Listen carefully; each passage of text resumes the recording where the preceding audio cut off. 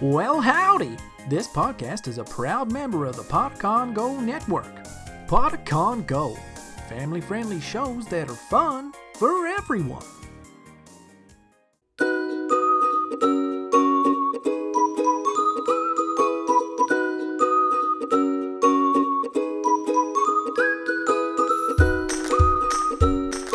Welcome to Elderberry Tales. Grab a plate of chocolate chip cookies. It's time for a story. Today's story is The Boy on the Porch, Part 2 by William Stair.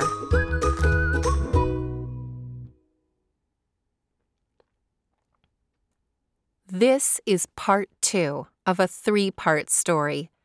If you haven't yet listened to Part 1, stop listening now and go back and listen to Part 1 first. It's much more fun that way. The next morning was very exciting. We got a Skype call from Popo and Grammy in Vermont. They're Dad's parents. Popo is the father and Grammy is the mother.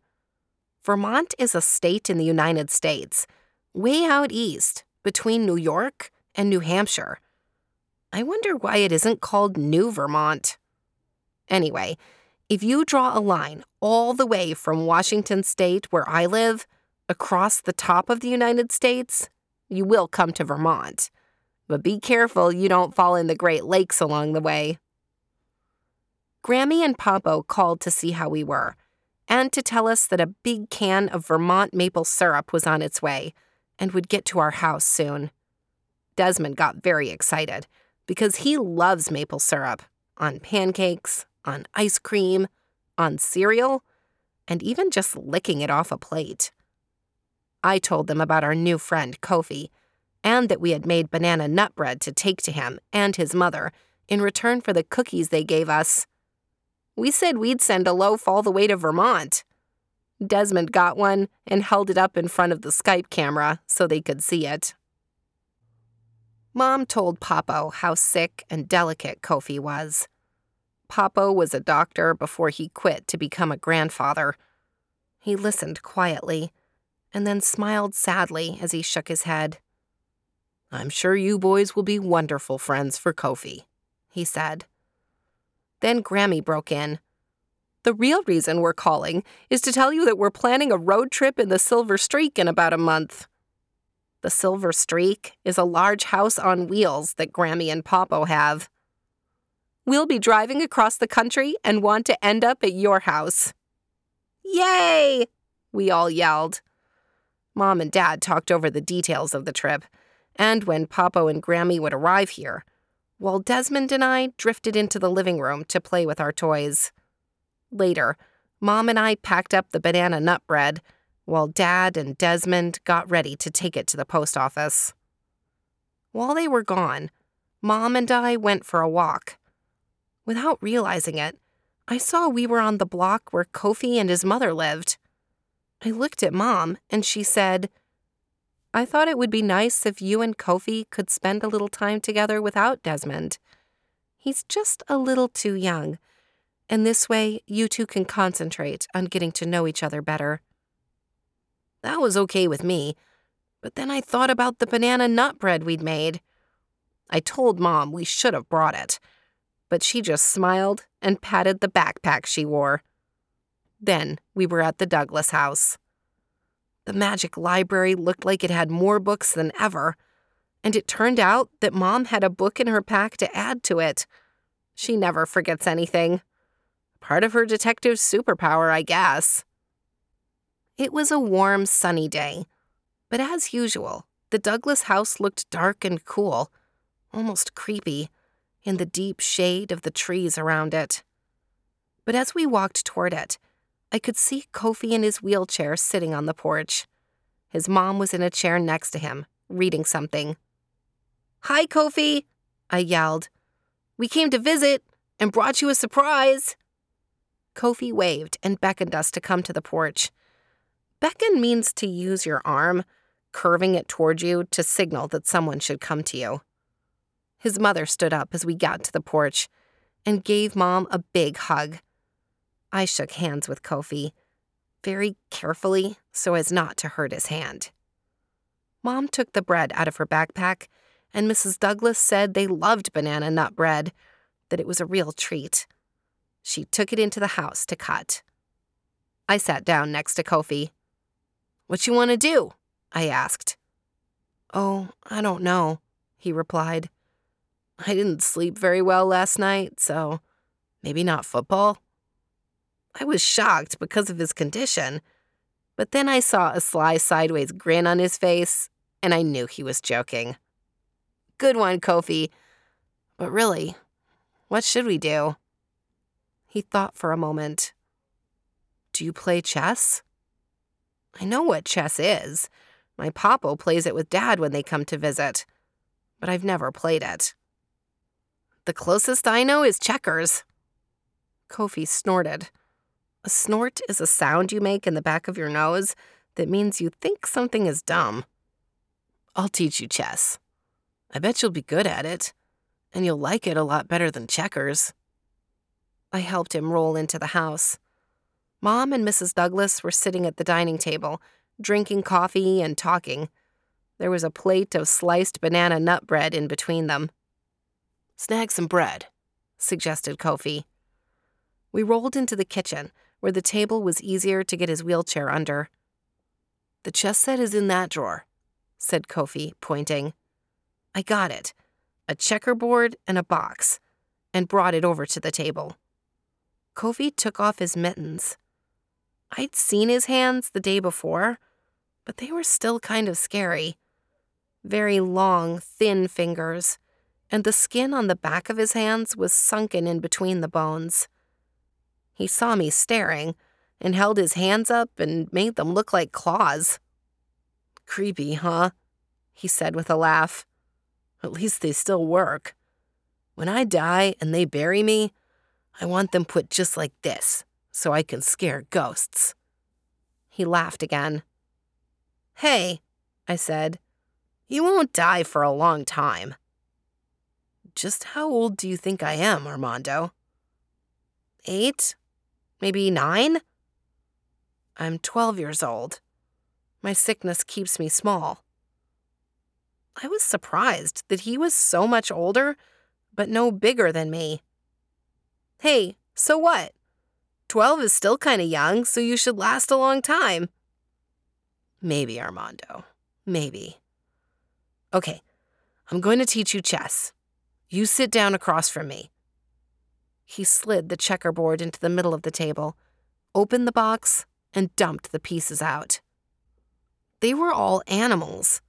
Some were white and some were black. Kofi divided them up into 2 piles and pushed the black ones to me. "Hope you don't mind being black," he said with his sly smile. He looked at the pile of white pieces in front of him and picked one up. It was a funny-looking dog. "This is a hyena. It's kind of like a wild dog. We have 8 of them. Find yours and put them on the board like this." One after another, Kofi pulled a piece from the pile and placed it on the board. I did the same.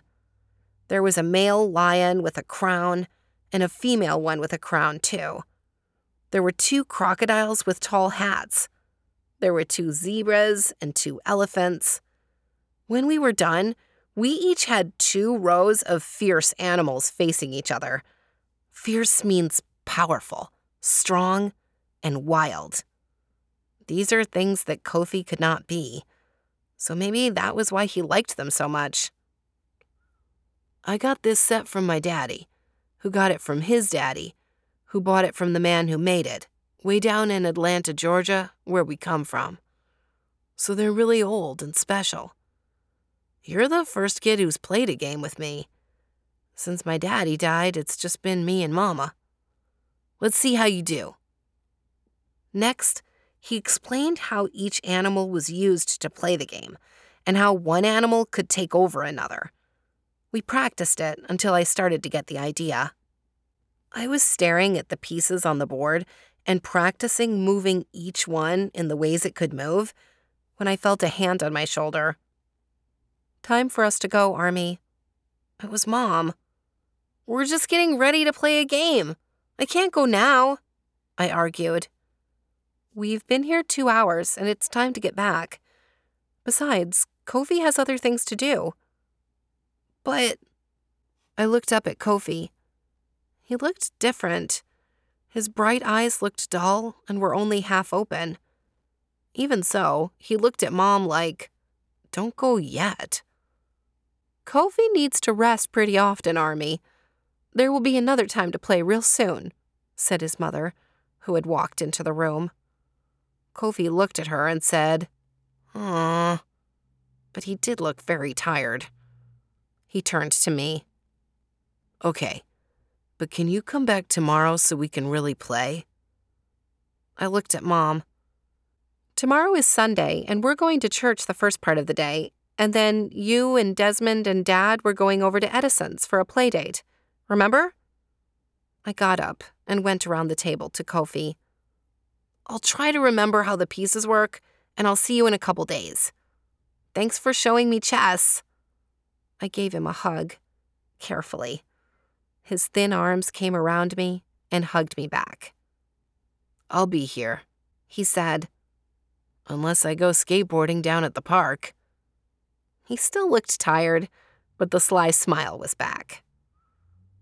When we got home, me with a book on flying saucers, Dad and Desmond were both asleep on the living room floor, with Trooper asleep between them.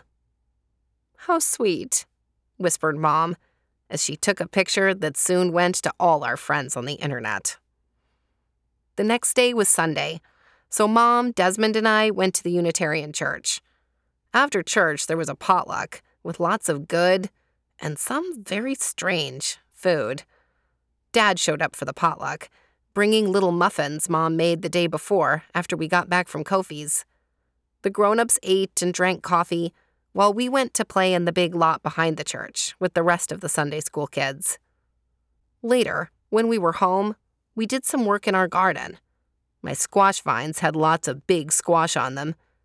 We jumped on the trampoline for a while, and then Dad showed me how the chess pieces move, so I would remember for the next time with Kofi. Dad's chess set was very different, and kinda plain compared to the one Kofi had gotten from his father. It was the first time Dad and I had played with the chess pieces together.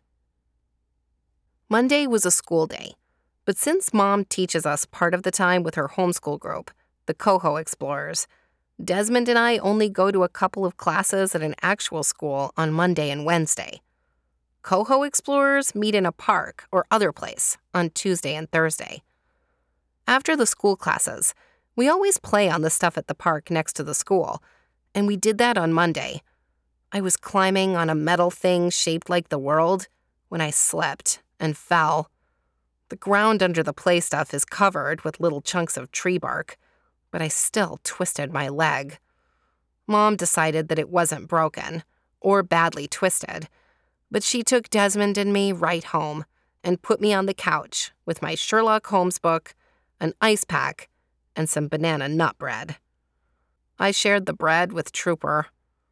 No trampoline for me that day, and no Kofi. Tuesday morning, I got up, but my leg was still sore. This was Coho Explorers Day, but Mom didn't want me trying to walk and crawl around the uncovered Duwamish village we were going to visit.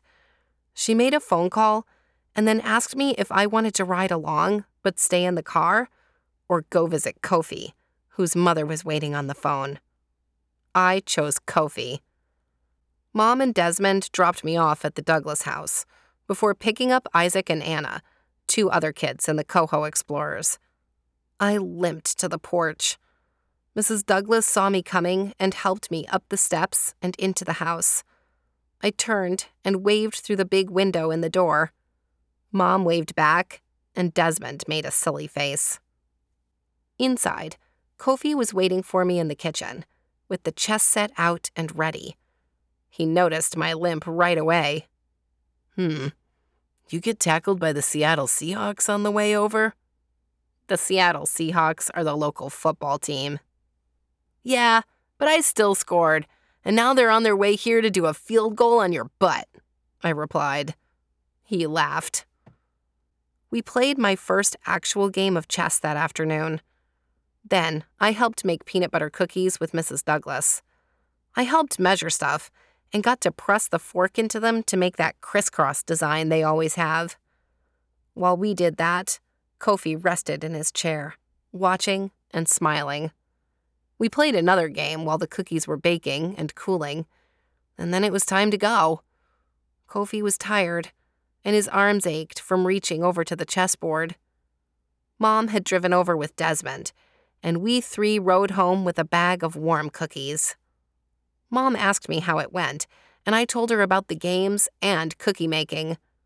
Desmond was a little jealous because he likes making cookies too, especially the part where you lick out the cookie dough bowl. I told Mom I thought Kofi was going to be a good friend of mine. She smiled and said she thought so too, but her smile was a little sad. Was I developing detective power? After supper, Dad and I practiced chess again. It was too late for a game, but we did moves. While we were doing that, Mom was cleaning up and Desmond was reading the flying saucer book I'd brought home. Mom and Dad were talking about some grown-up stuff while we practiced. Later, when we were in bed, I shared some of what I'd heard. We sleep in bunk beds. Desmond is on the top. I said to Desmond, "I just heard that Cousin Jack is going to be dating a girl he met at the Pike Place Market. You know, where they toss the fish."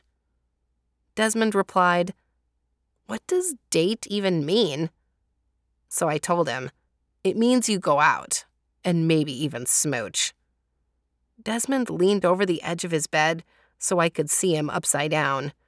He looked at me for a moment and then said, "Ugh," with a throw-up face.